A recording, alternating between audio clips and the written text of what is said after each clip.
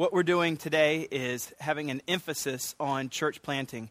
Normally, we go through the book of Matthew. We've been doing that for a couple of years now. And last week, we took a break and talked about international missions, talked about our missions team that went overseas. Today, we're talking about church planting.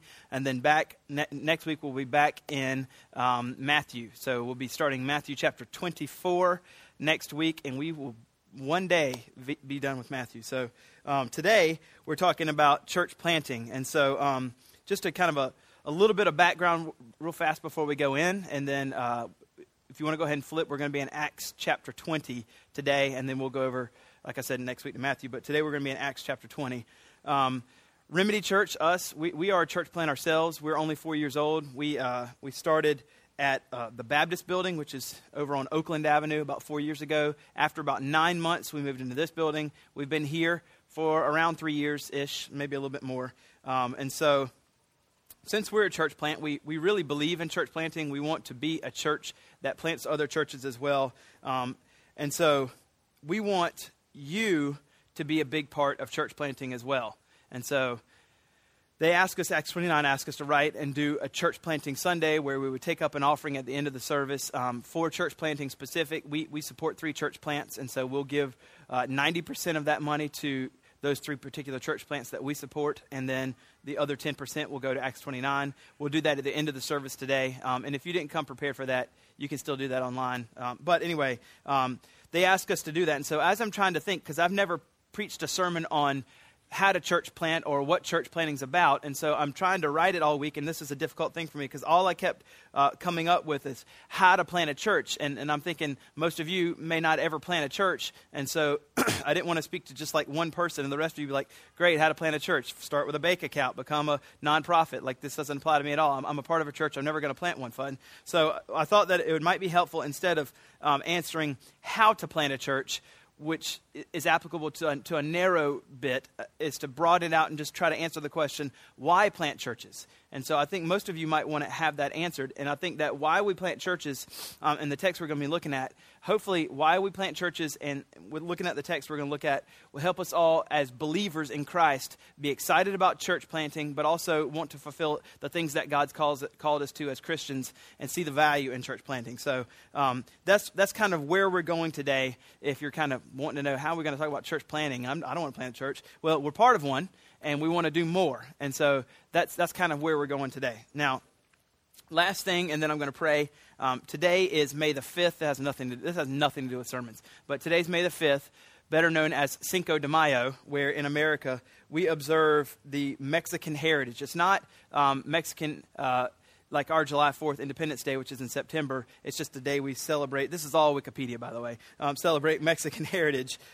Yesterday was May the 4th, and so that's Star Wars Day, so it's May the 4th be with you. So you probably heard that if you follow any social media. And then I just think, how ridiculous are we getting? Like, we're naming every day. Who knows what tomorrow is, or next year what they'll name May the 6th. They'll have some days. But it just seems like, honestly, you stop and you say, what's going on in America? Every day is going to have a day soon. Like every day is going to be named something like National Muffin Day or, Wall Day or something. So anyway, my point is we're getting ridiculous in America, and we really do need Jesus in America, that we're just naming days haphazardly all over the place.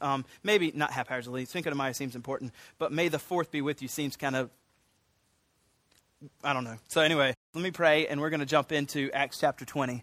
Let's pray. God, thank you so much for your word. I pray that you would really help me right now focus my mind into the text. And we know that your word is powerful and is mighty, and you've chosen within your sovereign will to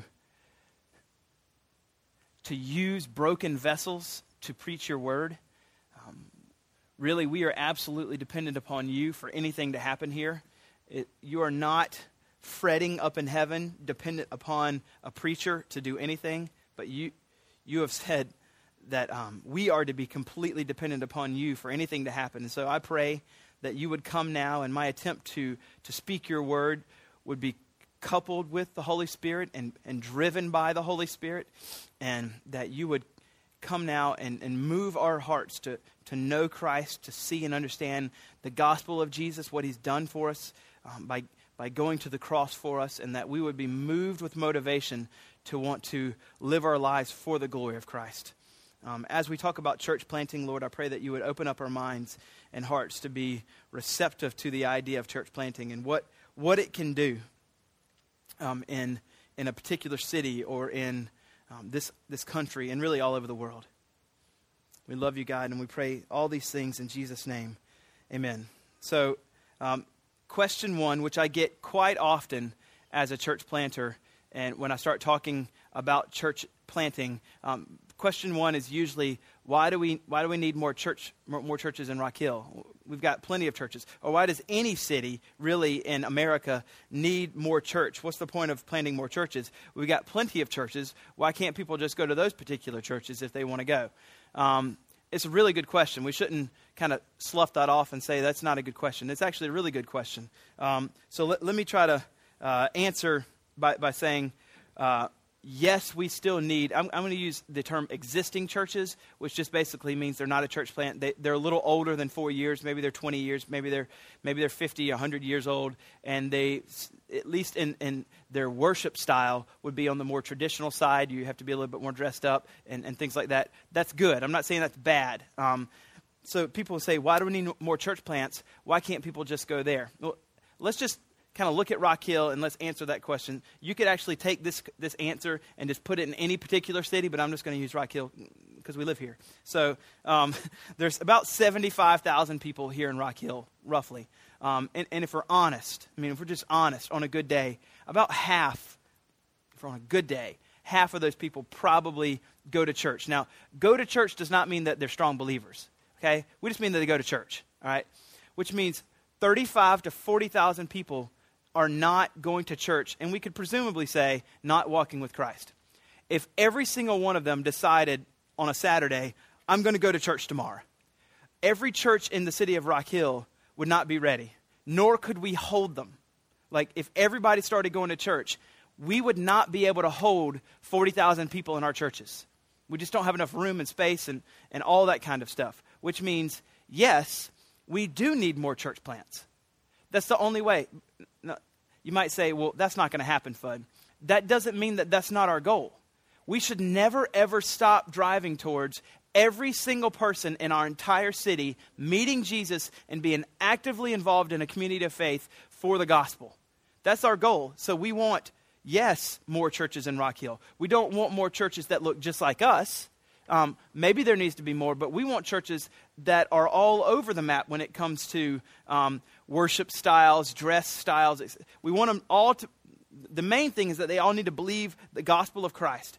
And if that's the case, then we do need more churches that are more traditional. We need more churches that are more contemporary. We need more churches that might have certain theological bends. Because if all 40,000 people went to church, they're also going to want tons of different worship styles. They're not all going to want a pastor that wears jeans and a guy that plays a guitar. Half of them would probably want to go to the organ-style hymn and more dressed up. And so that means we need more thriving, existing, or traditional church plants as well. So when we're arguing here for church plants, I want us to kind of take the step back and not think that we're saying, when I say arguing, I mean this in a good sense, not like, whiny, crying babies. When we say we're arguing for more church plants, we don't necessarily mean churches just like us. We mean churches that believe and trust the gospel and are very diverse when it comes to worship styles, even ethnic diversity, or even some theological things. We are reformed and love the doctrine, love the word, and I mean we're this way because these are the way we think it's right? But it's okay for people that don't necessarily want to be that way or want to have more traditional worship, etc. So when we're saying, why do we need more church plants, realize that I mean we do need more church plants in Rock Hill. We need a lot more church plants in Rock Hill, actually, because everybody in the city is not a thriving member of the community of Christ yet, and we're going to need a whole lot more if everybody decided to be. A whole lot more. Which is why you hear me say, week in, week out, we're not in competition with other churches. If the win is our church is big, then we don't care about church planting. If the win is, or our scorecard shows, we want the city to meet Jesus. So that means we want every church thriving and more church plants. And so we want to send out church planters from here to plant somewhere in Rock Hill because we need tons of churches in this city if we're going to actually reach every single person in the city. That's the goal. It's okay if we grow, but that's not the goal, the end goal. The end goal is that all the people in the city meet Christ. So there's a lot of reasons I can give, I think, to talk about why church planting. Let me read a couple reasons, but I think I'm actually going to appeal to you with a different style. But let me give you just a couple reasons why I think church planting is absolutely essential, especially in the 21st century, 2013 in America. Ed Stetzer, he is a church planting guru. He used to be a professor at a seminary, and he left and works for Lifeway now. You know where Lifeway, they sell the books. They also have all kinds of things that they do. Lifeway is like the Baptist Mafia. They own everything. So Ed Stetzer is a church planting strategist, kind of like the Pope in Baptist world of planning, church plantings and strategies and stuff like that. And so he writes, a lot of books when it comes to church planting and does a ton of research in church planting and figuring out if they're being efficient, if churches are being efficient, and why even have church planting. He's written tons. But in one of his books called Viral Churches, he said basically that church planting now has proven to be the most effective way in 2013 to do evangelism. It's proven to be the most effective way to do evangelism is through church planting. This is what he says. 50 years ago, if someone wanted to do evangelism, the most effective way to do it is, if they feel like they need a better job of sharing the gospel, is that a church would call a traveling evangelist to come to their church. They would do what's a week known as revival. And maybe you don't know what that is. I grew up with that. We had a revival, and the guy would preach every single night, would get there at 7 p.m. And every night we'd get worked up. Lots of people get saved. And then we give an offering to the guy at the very end of the week if he did a good job, and then send him out. So that was kind of the idea. But that was actually really effective 50 years ago. You would just have a revival. Or maybe Billy Graham came to the city, and 80,000 people got saved that weekend. And that was the way it happened. But that's shifted to not be effective anymore. Revivals and Billy Graham crusades in America aren't the most effective way to do evangelism, but what's been proven now is that church planting has actually become the most effective way to see people meet Christ. And he gives a statistic here. He says among established existing churches, this is the 20, 30, 50, 100 years old churches, right now, per 100 members, they're averaging about 3.4 baptisms. But in new churches or church plants per 100 members, they're averaging about 11.7 baptisms. Baptisms generally mean salvation. So if existing church plants are having about 3.4 baptisms per 100 people per year, and new church plants are having 11, the difference is 8 salvations per 100 people per church. You can see that new church plants are the best strategy in the 21st century now to do evangelism. Now, that doesn't mean that we should just kind of take the old church plants and say, just want y'all to die so we can buy your buildings whenever y'all shut down. That's not actually, we still want them to be revitalized and grow, and their pastors to love the gospel, and them to become on mission and be really excited about reaching tons of people that would be excited about coming to a traditional church. So we want them to grow and thrive as well. But Stetzer says this, the launching of more new churches will lead more people to Christ. More churches, new churches, lead people to Christ. And some of it's just the necessity of needing people. If this new church is going to actually not die, I need people to be here. I don't want to take people from other churches, so I'm just going to go out and tell people about Jesus. They'll get saved, and then I'll have people here. That's kind of the angst you feel when you first start a church. It's like, there are no people here, and if I want my kids to eat, I need people here. So I got to go tell people about Christ so the kids can eat. We want people to meet Jesus and go to heaven, but I really want them to eat too. So that's kind of the weird way you feel in that first year or so. And so Stetzer writes this, and now he's writing with a guy named Warren, so you'll hear the we, the plural first person. He says, we are absolutely convinced that a huge influx of new churches is absolutely required in this country. We believe church planting is the best way to take the church to the people it needs to serve. We believe new churches or church plants are the best platform for followers of Jesus to live as salt and light and be doers of good deeds in their community and to demonstrate the love of God in practical ways and to intentionally make more disciples of Christ. So in the 21st century, church planting is the best way to do evangelism. And this is what the statistics basically have bore out for us, is that a new church will see more converts in the first year than it will in the second, generally. And then a new church will see more converts in the second year than they will in the third, and on and on. So basically, the most salvations that a church will see is in its first 5 years. And there'll be more salvations in the first 5 years than in the second 5 years. And then more salvations in the second 5 years than in the third. Now, it's not saying that there aren't anomalies. There are some churches that have been around for like 75 years, and tons of people, God just comes in there, and people are getting saved all over the place.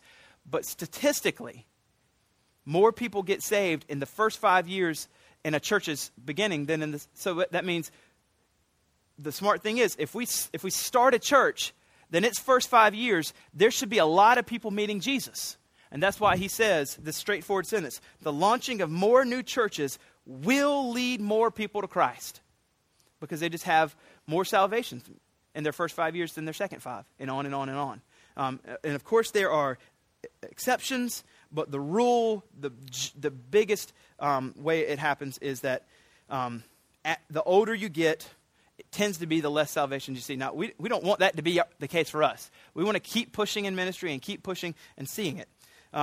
So that could be the way I could appeal to us all, but I still don't know that that's the personal level for a congregation to say, church planting, I'm all in, FUD. And so I want to appeal to you this way. And I think this is maybe the best way to appeal to us all, to get us all excited about church planting, is this. Because we want to plant churches that will in turn plant churches that will in turn plant churches. The multiplication model. This is the route I want to go, and I think this is the best route. This city, Rock Hill, has people in it. I think that's all that I need to say. There's people here. People that are made in the image of God, that have dreams and hopes and aspirations just like you, that God loves dearly, that he made in his image. They're just like us, and they just don't know Christ. And God wants us to care for them and love them deeply. There are people that live right next door to you or a couple houses down from you that are lost, that Jesus loves dearly, that he made in his image. There are people that live in your dorm room right down the hallway that are lost, that you pass in the hallway and maybe even say hello. There are people that you work with that they drive you crazy because they are so lost. But God made them in their image. There are at least 40,000 people in Rock Hill and in greater York County, if we include all the other cities in York County. There are just people all around you that are just lost as they can be. They don't know Christ. And so the way I want to appeal to you in thinking, if church planting is the best way to do evangelism, and I want to do evangelism because there are people around me that I'm genuinely actually supposed to care about and love, then I want to be excited about church planting because I want them to come to know Christ. Because if they don't, they will be born, they will live, they might be happy, they might be not. It will be temporal. It will be a Christless joy that will not really be joy, but just be happy, ups and downs. When they die, they will spend eternity separated from Christ and live in hell forever, being punished. And there's something inside of us that just has to say, that's unacceptable. That's unacceptable to me. I know it's up to God, but I will do everything I can to see that they come to know Christ. The results are up to the Lord, but at the end of my life, I don't want to have said, well, I didn't do anything. Hopefully, they'll just get saved. I don't think we can do that. And so the reason why I think we can all be excited about church planting, because it is one of the most effective evangelism tools, is because there are people around you that you know, and perhaps even your family members, that it breaks your heart and soul when you know that they don't know Christ. That's why you should be excited about church planting. Because here's the thing, perhaps their church hasn't even been planted yet. If they got saved, there's not a church here that they would go to. And their church hasn't been planted yet. And we want it desperately to be planted. Because if they were there, they could rise up in leadership and more people would meet Jesus and come to know Christ in that church. And we desperately want that. So, because if every person went to church, we couldn't hold them. And if every person went to church, all the churches in Rock Hill couldn't hold them. There are two things, and really only two things, that we can do. The first is that we can revitalize existing churches, and the second thing is that we can plant new churches. And since this is Church Planting Sunday, not revitalization of existing churches Sunday, I'm going to talk about the second one. And I'm fully for the first one, okay? I'm fully for it. But, Chandler told me to talk about church planting, not revitalizing. So I'm for revitalization. All right, let's keep going. We deeply love people. Now, what I want to do is I want to read a verse in Romans chapter 9 and let it kind of be our diving board into Acts 20. So, being that I think the reason why that we should care about church planting is because people all around us, people that God loves that are made in His image, that we should love, need to meet Christ. I want to read a verse where Paul uses this same kind of argument and talks about the deep love he has for people. And then we're going to use Paul's example in Acts 20 as a conversation he has with people in Ephesus. So Romans chapter 9, verses 1 through 3. This is Paul. Now, in this text, Paul is speaking in a hypothetical. This is not actually possible. But what he's doing is he's speaking in a hypothetical, trying to make the point that I would go to absolute great measures to have people meet Jesus because I love them so much. The measures are impossible, but he's just trying to use this grand hypothetical to help us see, wow, Paul really loves these people. So this is what he says in Romans 9. I'm speaking the truth in Christ. I am not lying. My conscience bears witness to me in the Holy Spirit. In other words, we say this, I'm telling the truth. Like, I mean this. This is what he says. That I have great sorrow and unceasing anguish in my heart. This is how he feels about the people that are around him that don't know Christ.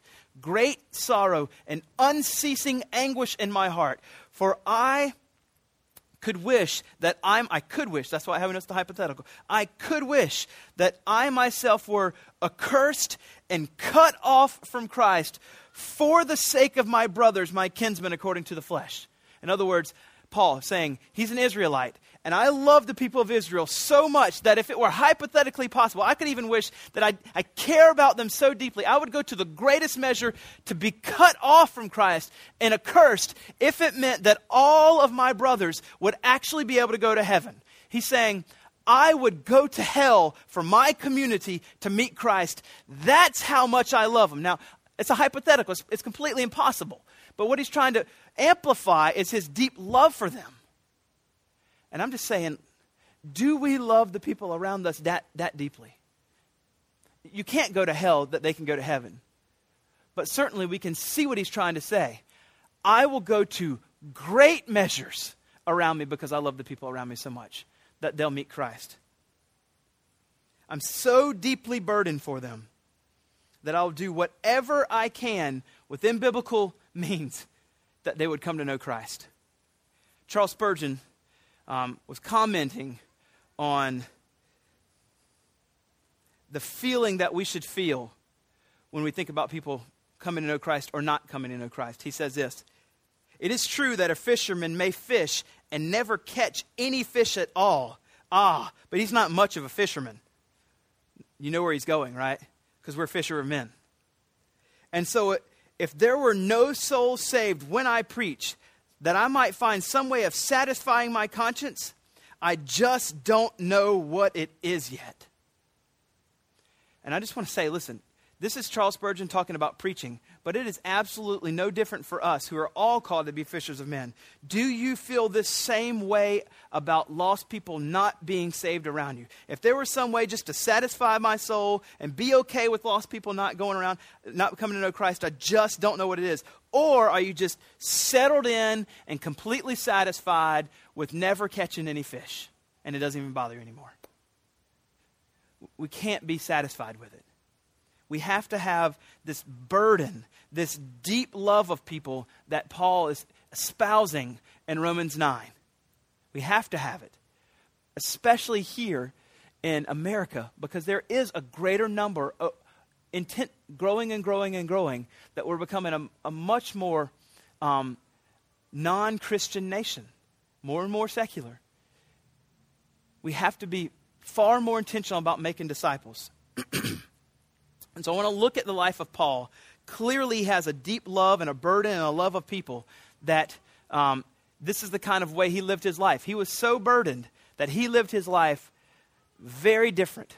Very, very different. So what I want to do here is go over to Acts chapter 20, and we're going to look at a conversation that Paul's going to have with people. Now, just a little background on Paul, just in case you don't know much about Paul. Paul was what's known as a frontier church planter, meaning he would go to the cities where no one knew Christ at all, and he would go there, and he couldn't just kind of go to the First Baptist Church of Jerusalem and kick the pastor out and say, I'm the pastor here now, because there was no First Baptist Church of Jerusalem. There were no Christians there. So he just went there and just started telling people about Jesus. Go to the synagogue, tell the Jewish people about Christ, go on the streets and tell the Gentiles. He would just tell whoever he can, and he would get a good little collection of misfits that didn't know Christ or didn't know anything. They would meet Christ, they would get saved, and he would say, okay, we're a church. Then he would try to train them up, disciple them up, and then once they got to a certain level, maybe he would bring Timothy in to be the pastor, or he would try to raise up pastors. He would create a church there, and he'd say, here's a church. Paul just planted a church, and then he was a frontier church planter, meaning he wouldn't stay there and be the church planter till he died. He would start the church, appoint elders and pastors, and say,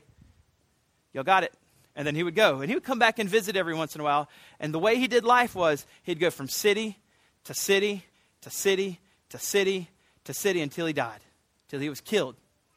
He was a frontier church planter. And so what we're going to do today is kind of narrow in on one of these particular church plants that he did in the city of Ephesus.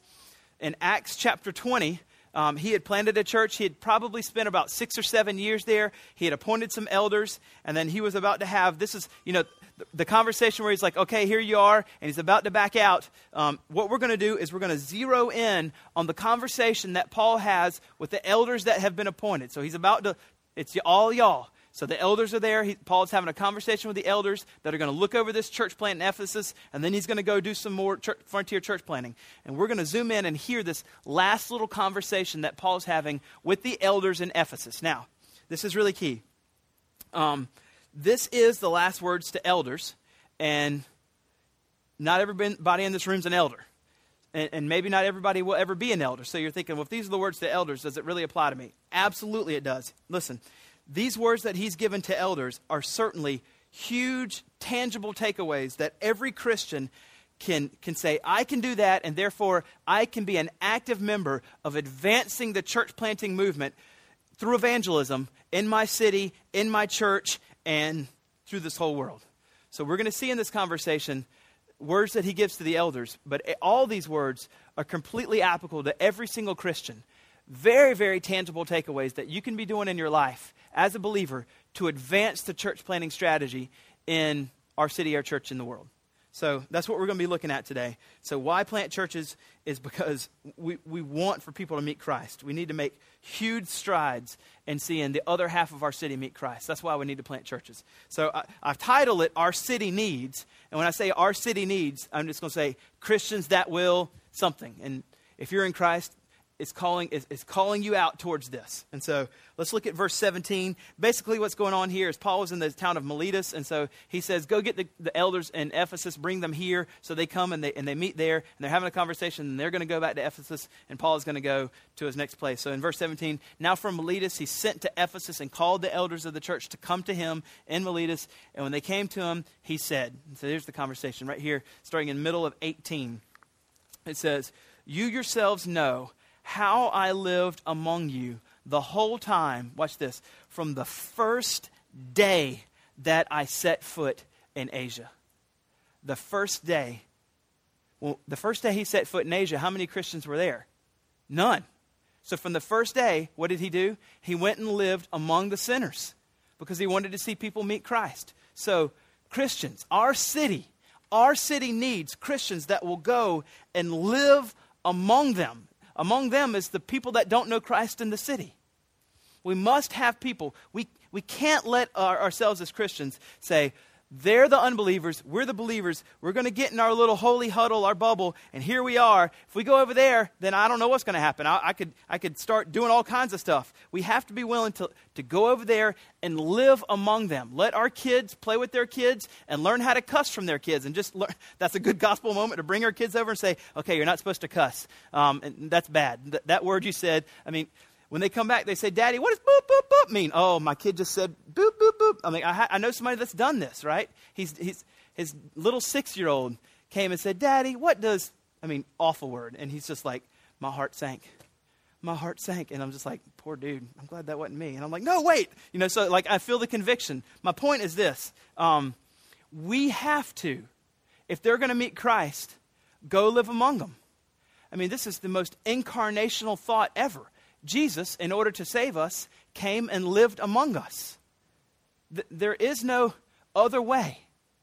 They will not get saved if we're in our place and they're in their place and we try to shoot like mind beams at them or something. That doesn't save them. We need to go and we need to live among them. Now, that looks different for all of us.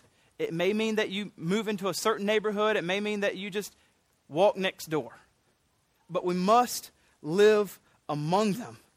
They must know that we love them by living there. So let me read a verse to you. This is a verse normally that I will share with our community group leaders. I really like this verse. It's a great verse for community group leaders to adopt in their little group of 12, 15 that they're trying to lead. But I also think this is a great verse for Christians to think, what would it look like if I'm going to go and live among people and save it? Let's just think of it this way.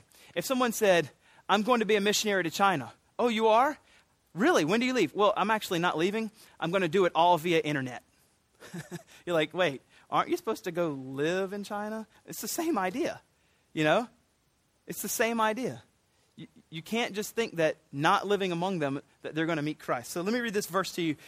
1 Thessalonians, this is Paul talking about when he went to the city of Thessalonica. He said, so he's talking to them and he's saying, this is how I felt about you. So being affectionately desirous of you.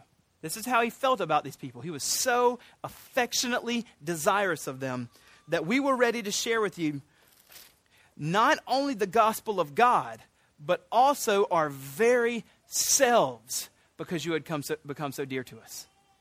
So when we came, we didn't come among you just for a minute, track bomb you and run away for 6 months and hope that you just read the tracts. We shared the gospel with you, but not only did we share the gospel with you, we were actually willing to share our very selves with you because you would become so affectionately desirous to us because we loved you so dearly. So we did life with you.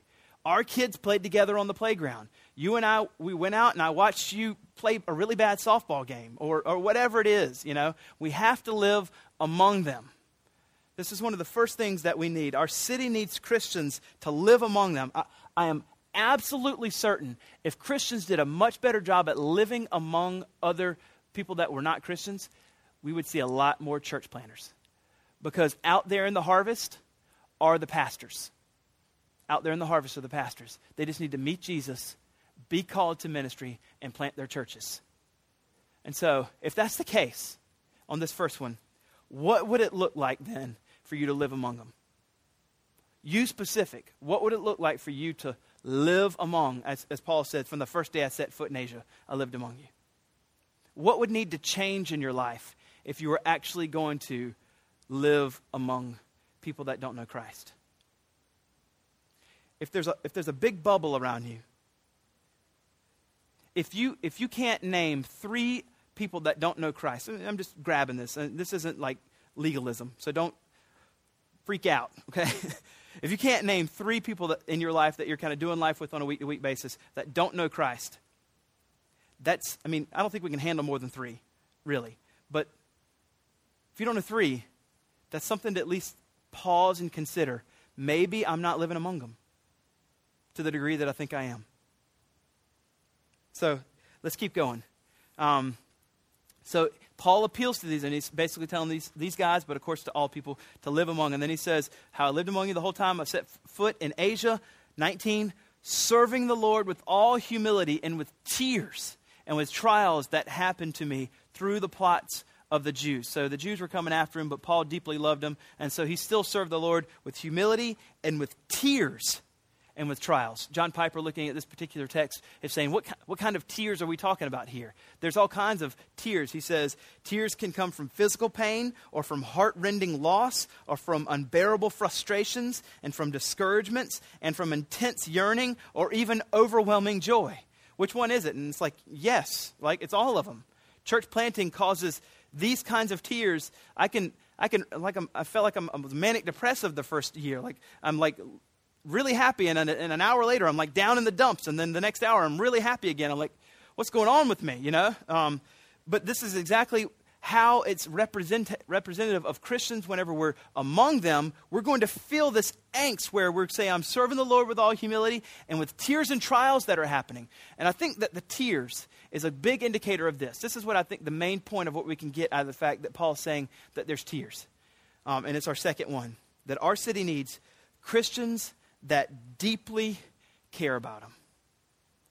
He's not crying because he stubbed his toe. There's tears because he deeply cares. If there's any point I think that really kind of fits with that Romans 9 text that we were reading is this one. But here what we're seeing is that Paul deeply cares for these people. Let me read a quote from Hudson Taylor to you to maybe highlight for us what we're talking about when it comes to the kind of deep care we're to have of them and why. This is what he says. Would that God make hell so real to the church that we could not rest, make heaven so real that we must have men there, and make Christ so real that our supreme motive and aim shall be to make to these people Jesus, the man of sorrows, now become the man of joy by the conversion of all these men. That's Hudson Taylor. That's what he's talking about. If we would pause and think, hell is real. It's not some make-believe place that we can just try to scare people. It's an actual real destination for people that don't know Christ, and it's forever. If hell were that real to us, and heaven itself were that supreme in our affections, I think that it would change the way, and we would deeply, deeply care about people. Pastor J.D. Greer, I think this is amazing. I heard him say this when he was talking about the book of Psalms in verse 126. He was talking about our deep love for people, our affections, and literally talking about the word tears and what that might look like. And this is what he says. In Psalm 126, 4-6, it says this: Restore our fortunes, O God, like the streams in the Negeb. Back then, the streams in the Negeb, there could be some time where the Lord would just pour out floods, and the streams in the Negeb would rise 2 and 3 feet, and it was just floods everywhere, water, replenishment of the earth everywhere. He says, restore our fortunes, O Lord, like the streams in the Negeb. And then verse 5 says, those who sow in tears shall reap with shouts of joy. He who goes out weeping bears the seed for sowing, shall come home with shouts of joy, bringing his sheaves with him. Then J.D. Greer is looking at a commentator, and a commentator is saying, this is representational of how the Lord can choose to bring spiritual awakening to a place. He says in verse 4, the Lord can bring spiritual awakening by just throwing down the streams into the Negeb, pouring out the floods, and there's just an awakening everywhere. But there can also be, that's verse 4, verse 5, where that's not happening. And all we see is those who are sowing in tears. There is no rain. And so all there is this hard ground. And all I can do is sow in this hard ground my tears. And if this is all the water that can happen, God, this is all that I can produce, I'm going to literally take my tears and sow this gospel into this hard ground, all the while saying, this that I'm doing right now is not mutually exclusive from what you can do, but if this is all that's going to happen for this time period, I will take my tears and I will shove them into this hard ground, begging the Lord, please send revival. Let my tears be enough that would bring this gospel seed up to, but all the while, Lord, I'm trusting and I'm praying and I'm asking, if these tears aren't enough, at any day, you can open up the heavens and send the floods down and flood this place and do more in 1 hour than I can do in 50 years. But I'm still going to be faithful and sowing in tears. And what he's saying is, if we're so deeply desirous for God to move, that we're asking for this, but we're praying for the floods. We're sowing in tears, but praying that God would send the floods.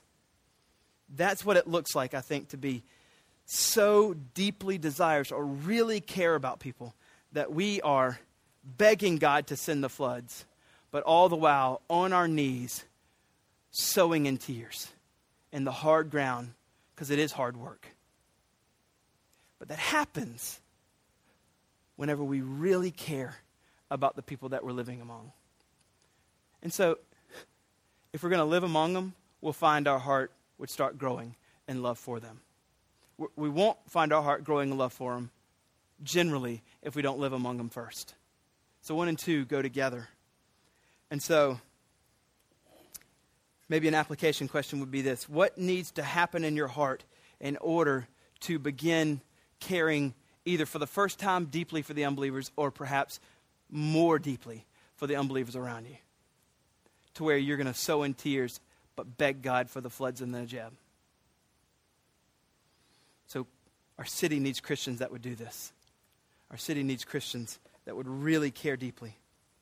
Moving on, and I could spend time in all these, but it's probably not wise for me to do that. So verse 20. And so we say, sowing in humility with tears and trials. Verse 20 says, and how I did not shrink from declaring to you anything that was profitable, and teaching you in public and from the house to house. If you would just look down to verse 27, I think 20 and 27 are saying the same thing for us, and that's going to be our third one. Yeah. He says, I didn't shrink from declaring to you anything that was profitable. In verse 27, he says, for I did not shrink from declaring to you the whole counsel of God. And so, now listen, I know that this is towards pastors. I know Paul is telling the pastors and elders, don't shrink from telling people the word of God. Don't just try to figure out how to make people happy and make them all like you. Tell them the happy parts of the Bible and never ever maybe the bad news, or don't stay away from those tough verses. Just preach. Like he's saying, don't shrink back. Trust the Lord God. You get up there, you preach through the word, and you just let the Lord do it. Don't fear man so much that you'll shrink back and not preach the whole counsel of God. It's basically what he's saying. And I know this is totally applicable to the pastors. I mean, that's the main meaning of this, is he's telling this to pastors. But I think this is still very applicable to all of us. There will be times when the word itself will be tough to try to tell people, because we know that they're going to find it offensive maybe. And he's saying, don't shrink back. Our city, the third one, is our city needs Christians to proclaim boldly the word of God. We need Christians that will proclaim boldly the word of God. And it's not in the same sense as maybe a pastor would. But still, don't miss this, okay? If you're a believer, you have the Holy Spirit, I have the Holy Spirit. And it's no different. You have a Bible, and I have a Bible. So you can proclaim the word of God just as easily as I can. I went to seminary, but that's it. You don't have to go to seminary to tell people the Bible. You just don't. Study the word and proclaim it boldly. Let me just, and I've said this quite a bit, but let me just maybe for good measure rehearse with us all the power that the Bible has. Again, I've read this many times to us, but I want to rehearse with you all just so we can remember again the power behind the Bible. So when we proclaim it to people, we can know that there's some pretty amazing things that the Bible itself can do in the hearts of people. And we can trust that even though I fear you, and I'm very nervous that when I tell this to you, you're going to hate me or get really mad at me or be offended by me, that the Bible itself, when proclaimed, can do a work on our human heart that it will soften under the proclamation of the word, and that they'll be turned towards Christ. It can do this. Listen to this. This is 2 Timothy, starting in chapter 3, verse 14. Paul is talking to Timothy. He's a pastor in Ephesus, and he's saying, this is how I want you to trust the word, Timothy. He says, but as for you, Timothy, continue in what you have learned, having firm belief, knowing from whom you've learned it. And here it is in 15. And how from childhood you have been acquainted with the sacred writings. He's talking about the Bible, the Old Testament. He said, you've been acquainted with the sacred writings. You know the Bible. And then he says this, the sacred writings are able to make you wise for salvation through faith in Christ Jesus. Which means if we would proclaim boldly the word of God, it is able to make people wise on how to be saved.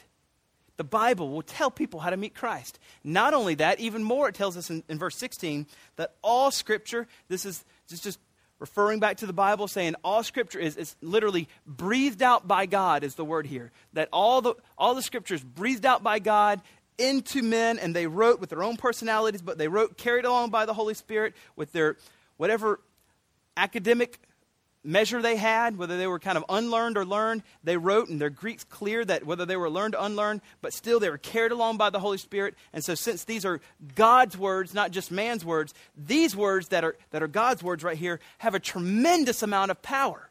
And if people hear them, the Holy Spirit, as his words proclaim, comes behind it with power and shoves that word down deep in the heart. And look what it can do. It says here, all Scripture is breathed out by God, and it's profitable for teaching people and for reproof and for correction, not in a way that makes them angry, but in a way that softens their heart to Christ. And it says, and training in righteousness, that the man of God may be competent, equipped for every good work. And so this word is powerful. And as he says all this to Timothy, wow, look at the power of the word. And then he continues in 4:1 and 2. And basically he says, since that's the case about the Bible, then, Timothy, this is what I'm telling you. I'm going to charge you in front of everybody, in verse 1, of all these people. And then verse 2 says, preach the word. Proclaim it. Since it has this amazing power, Timothy, preach it. And it's just absolutely applicable to us. Since it has all this power, trust that it has this power. And then take it and tell it to people. Now, let's be really clear about what we're saying. I want to make sure that we're really clear.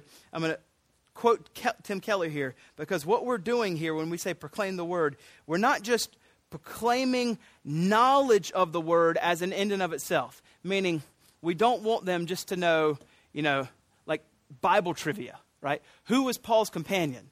Where's the book of Lamentations? Right here. We're not after Bible trivia knowledge. So this is what he says. But we do have to preach the Bible. We still have to do things. So this is what he says. It's key that they know the word. So we need to proclaim the word so that they'll actually know the gospel of Christ, and their hearts will be inflamed or moved towards Jesus and want to worship Jesus. He says, we must not preach the Bible in a general way, but we must preach the gospel. Yet, unless we preach the Bible in general, they won't grasp the gospel. The more we understand the whole corpus or the body of biblical doctrine, the more we will understand the gospel itself. So in our proclamation of the Bible, we're wanting them to see and know Christ, not just memorize knowledge. We're wanting them, as they hear things of the word, to ascertain who Christ is and what he's done for us on the cross, and the good news that if we put our faith in Christ, we are forgiven completely of our sin, and now, because of that, completely forgiven and set right, made a new man, and able to walk in newness of life and live out the Christ life for us, walking and doing good works. And so we want to make sure that as we proclaim the Word of God, every single one of us can do that. That we're leading them into making them understand, making sure they know the gospel. All right, so let's keep going. Well, let me ask this question then. Let's ask this question. What can you do in your family and in your community group, in your neighborhood, in your workplace, whatever? What can you do then, you personally, to make the word and the gospel more central in your life in the city of Rock Hill, in the city of Fort Mill, in the county of York? What can you do to make the word of God and the gospel more central? If it's not finding its proper place in our lives, then we're not going to have the advantages of seeing more people meet Christ than without it. We must have the word, and we need every believer equipped with the Spirit to proclaim it and make it a central place in your family, in your community groups, in your neighborhood, etc. And maybe you're doing that, but certainly there are things that we can also say, that's a good idea. I want to do that as well. So what can you do? All right, fourth one. This one's just beautiful. So, teaching you in public, he says, I didn't shrink from declaring you anything that was profitable, teaching you in public from house to house, verse 21, testifying both to Jews and to Greeks, showing, whoever will listen, this is what I'm going to tell them. Testifying both the Jews and Greeks of, here it is, repentance towards God and a faith in our Lord Jesus Christ. This seems so obvious, but I think we have to say it in our day and age. Our city needs Christians that will verbally call people to faith and repentance in the Lord Jesus Christ. We have to eventually tell them, you have to trust Christ. You have to repent of your sin. Now, that might not happen overnight with someone. Maybe it will. Maybe it's that magic person, they just, like the jailer. Tell me how to be saved. Knock on the door. Tell me how to be saved. Like I had it last week and I blew it. But anyway, we're going to have those moments. But they're much, they're few and far in between, or whatever the phrase is.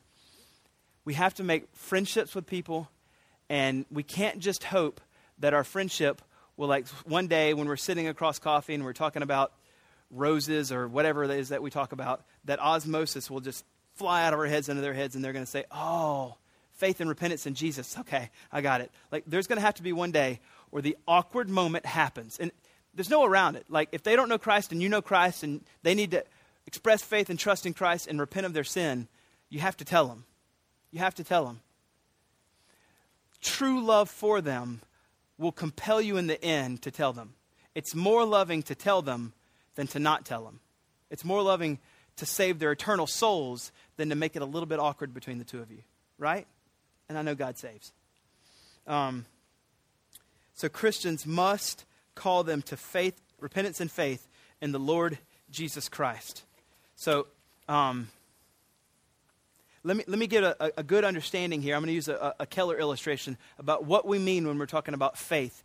And faith in what object, and not faith in some kind of big, just have big faith. But like this is what he says. I think this is a great little story, illustration I should say, that's helpful for us when we're talking about faith, what it is we're saying. This is what he says. Imagine two people board on an airplane. One person has almost no faith in the plane or the crew and is filled with complete fears and doubts. And some of you who fly Delta, that's me. But not to name Delta. So anyway, back to the point. So we have one guy that has no faith whatsoever in the plane or the crew, and it's filled with doubt and fears. We have the other person that's filled with great confidence in the plane and the crew.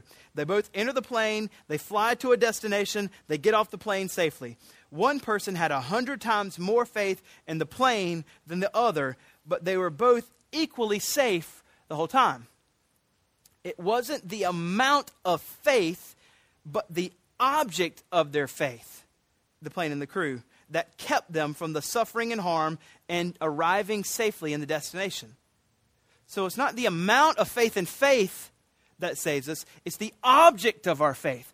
We are putting our faith, though it be small or great, whatever the Lord would grant us, as I think it's Romans 12, like verse 2 or 3 or 4 says, in Jesus, the object of our faith. He's the one that's going to save.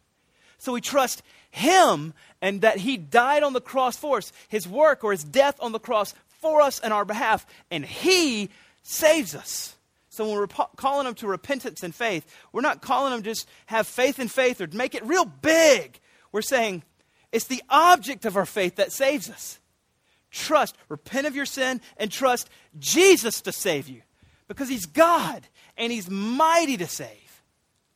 So that's what we mean when we say we're calling people to repentance and faith, to trust the only person that can save, Jesus. I mean, He is massive and even bigger than that, and even bigger than we can conceive of. So we're saying trust Christ and what He's done on the cross by taking all the punishment that was rightly due for us onto Him, and then all of His righteousness, His perfect life is then given to us, all of our sin debt put on Him, and now the great exchange happens and we are completely justified, completely innocent, completely holy, completely righteous because of that. Even though we still sin, God has declared us righteous. And if that's happened, you can't lose that. There's no losing salvation. God has said, all the punishment was put on my Son. I'm not going to take it back one day and say you're halfway saved and halfway not saved now. You're all the way saved. And then we repent continually of the existing sin in our life, and Jesus makes us more holy day by day. That's called sanctification. And that's a roller coaster. We're not doing a sanctification sermon today. So let's stay on church planting. So we have to, our city needs, verse 21, Christians that will be bold and call people to repentance and faith in Christ Jesus. Now, if you're like me, that is scary. That's scary. That makes me nervous.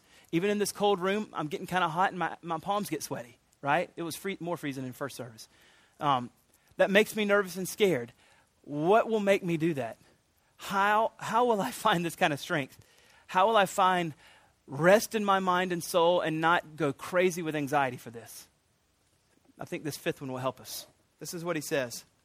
And now, so he's having this conversation with the elders at Ephesus, and he's saying, y'all going to go, and now this is what I'm going to go do. And so let's just look at the mindset of Paul here in 23. 23? Yeah. He says, 22, sorry. And now, behold, I am going to Jerusalem, constrained, compelled, convinced, or whatever word you want to say. I know the Lord is compelling me by the Spirit to go do this. Compelled by the Spirit, look at this, not knowing what will happen to me, except that the Holy Spirit testifies to me in every city, imprisonment, and afflictions await me.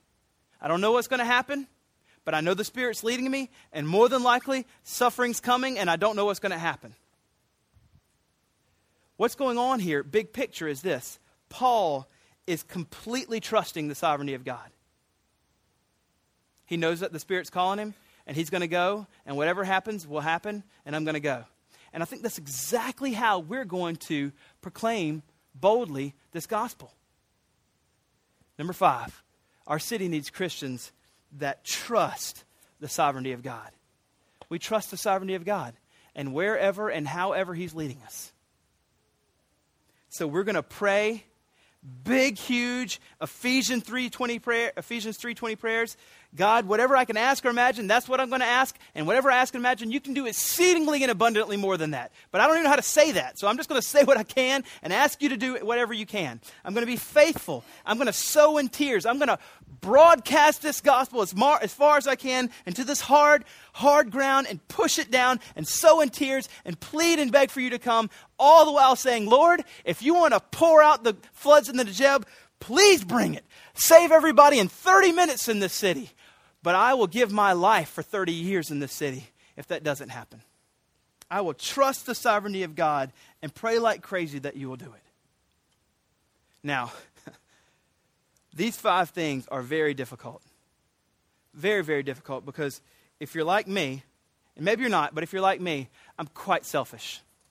And I don't feel like trusting in the sovereignty of God. I feel like trusting in the sovereignty of Fudd. And he likes to be safe. And he likes to keep his kids in the backyard where the fence is so they don't become crazy. And he doesn't like he likes for things to be safe. He likes to play Wii. He likes to read and be by himself. He doesn't like to live among the people because they're crazy. And they might make me crazy or make my kids crazy. He doesn't like to care deeply about people. Some people are born this way, even as unbelievers. They're just naturally caring people. I'm not. And maybe you are. But I think all of us can say, it makes me nervous to proclaim boldly the word of God. It makes me nervous to call people to repentance and faith. And that idea, Fudd, I'm all for it, but I'm really, really wanting the person beside me and this side to do those things, and I'm going to get nervous about it and probably not do it. But Romans 9 says that we should have such a deep love and compelling heart for people that we are willing to go to great measures. Our city needs these things. And so how are you and how am I going to do it? How are we going to do it? I think that if we adopt obviously God, but humanly speaking, how are we going to do it? Verse 24 is our answer. This is a great verse. I don't know if you do life verses. Sometimes those are like life verses. But listen, if you don't have a life verse, I invite you to adopt Acts 20:24 as an awesome life verse. This is this is the way I want to live my life, Acts 20:24. Or Philippians 1:21, but that's not the text today. So Acts 20:24 says, how am I going to do those 5 things? How is it that our city is going to have these things and I'm going to, as a Christian, participate in these things, and we're going to plant churches and people are going to meet Jesus and the rest of our city is going to get saved? How's that going to happen? Right here, verse 24. But I do not account of my life as any value nor as precious to myself. I am valuable and precious to God because he's declared me his, and now that he's adopted me and called me his own and brought me into the family and possesses me and owns me, I have value, I have dignity, I have worth because I'm made in the image of God. He saved me. So since I'm his possession, I have to go do what he says. But in and of itself, selfishly, I don't account of my life as value or precious to myself. But because God has said I am, therefore I have to do what he says, not what FUD says. I do not account of my life as any value or precious to myself, if only, the only thing I want to do, if only I may finish my course in the ministry that I received from the Lord Jesus Christ, which is to testify to the gospel of the grace of God. Now, your ministry is different than Paul's. You weren't blinded on the road to Damascus, and you weren't called to be a frontier church planter 2,000 years ago to Gentiles. You're called to be a part of making disciples in 2013 to Jews and Gentiles. Probably mostly Gentiles. But it's no different. The same attitude and posture that Paul has here is no different for us. We are to account our life as not valuable to ourselves, but because God has said we are, we want to do what he says. Therefore, I want to finish my course and the ministry that was given to every single one of us in Matthew 28, to go and make disciples of all nations, baptizing them in the name of the Father, Son, and the Holy Spirit, teaching them to obey everything I have commanded, and lo, I am with you to the end of the age. Every single one of us has been given that ministry. So the way that you're going to accomplish these things is verse 24. The way that I'm not going to chicken out every day and accomplish these things is the same thing, because of the attitude of saying, I'm Christ's. He bought me, and I'm willing to do it. And so we need to plant more churches. We need a lot more churches. We need maybe a few more churches like this in the city, but we also need traditional churches. We need more African American churches. We need more Hispanic churches. We need all kinds of churches in this city. And we want to, as Remedy, by God's grace, if the Lord would bring it, be on the forefront in this city of seeing that happen. And so, I would say, if the Lord has spoken to you in this, and maybe these particular 5 things you've read, and you said, there's some things in my life that I need to think about. I don't want to live among them, or I don't want to talk about repentance and faith, or whatever it is. I don't trust the sovereignty of God. I trust the sovereignty of FUD, or fill in your blank. I would just say during this time of worship and response, repent and confess and ask the Spirit to change your heart and give you the heart of Acts 20:24. The greatest way to do evangelism in this particular time period is through church planting. And say, Lord, let it be. Let's see it. Let's see you do some amazing things in our city. And start with me. I will sow with tears and pray for the floods into the jeb, Lord, for this time that I have. So whatever the Lord's doing in your heart, I just ask that you be obedient to the leading of the Spirit. And then after that, let's just stand and worship our great God. Let's worship him and give him the glory and honor and praise.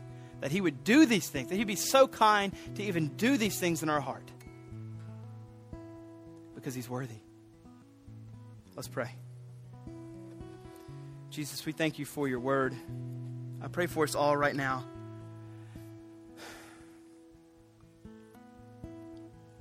God, in my heart, and maybe in every one of our hearts right now, we just think about this, and it just seems so huge and daunting and scary. And we just say, Lord, that is so big.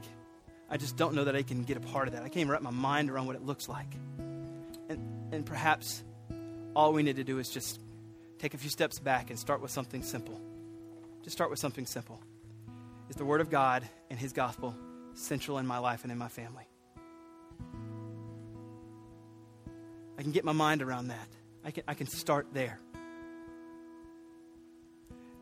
Do I know anybody that doesn't know Jesus? And am I trying to live a life with him? Am I having dinner with him?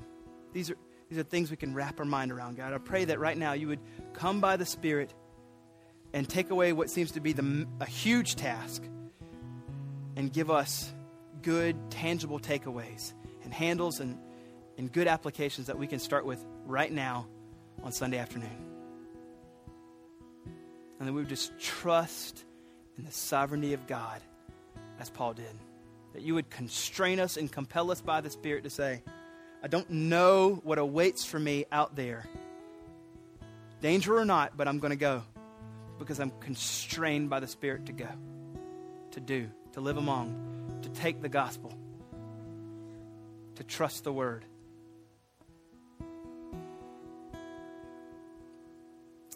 We're all at different places, Lord, and some of us are doing this and are going out of this city and going to other cities or going to other countries.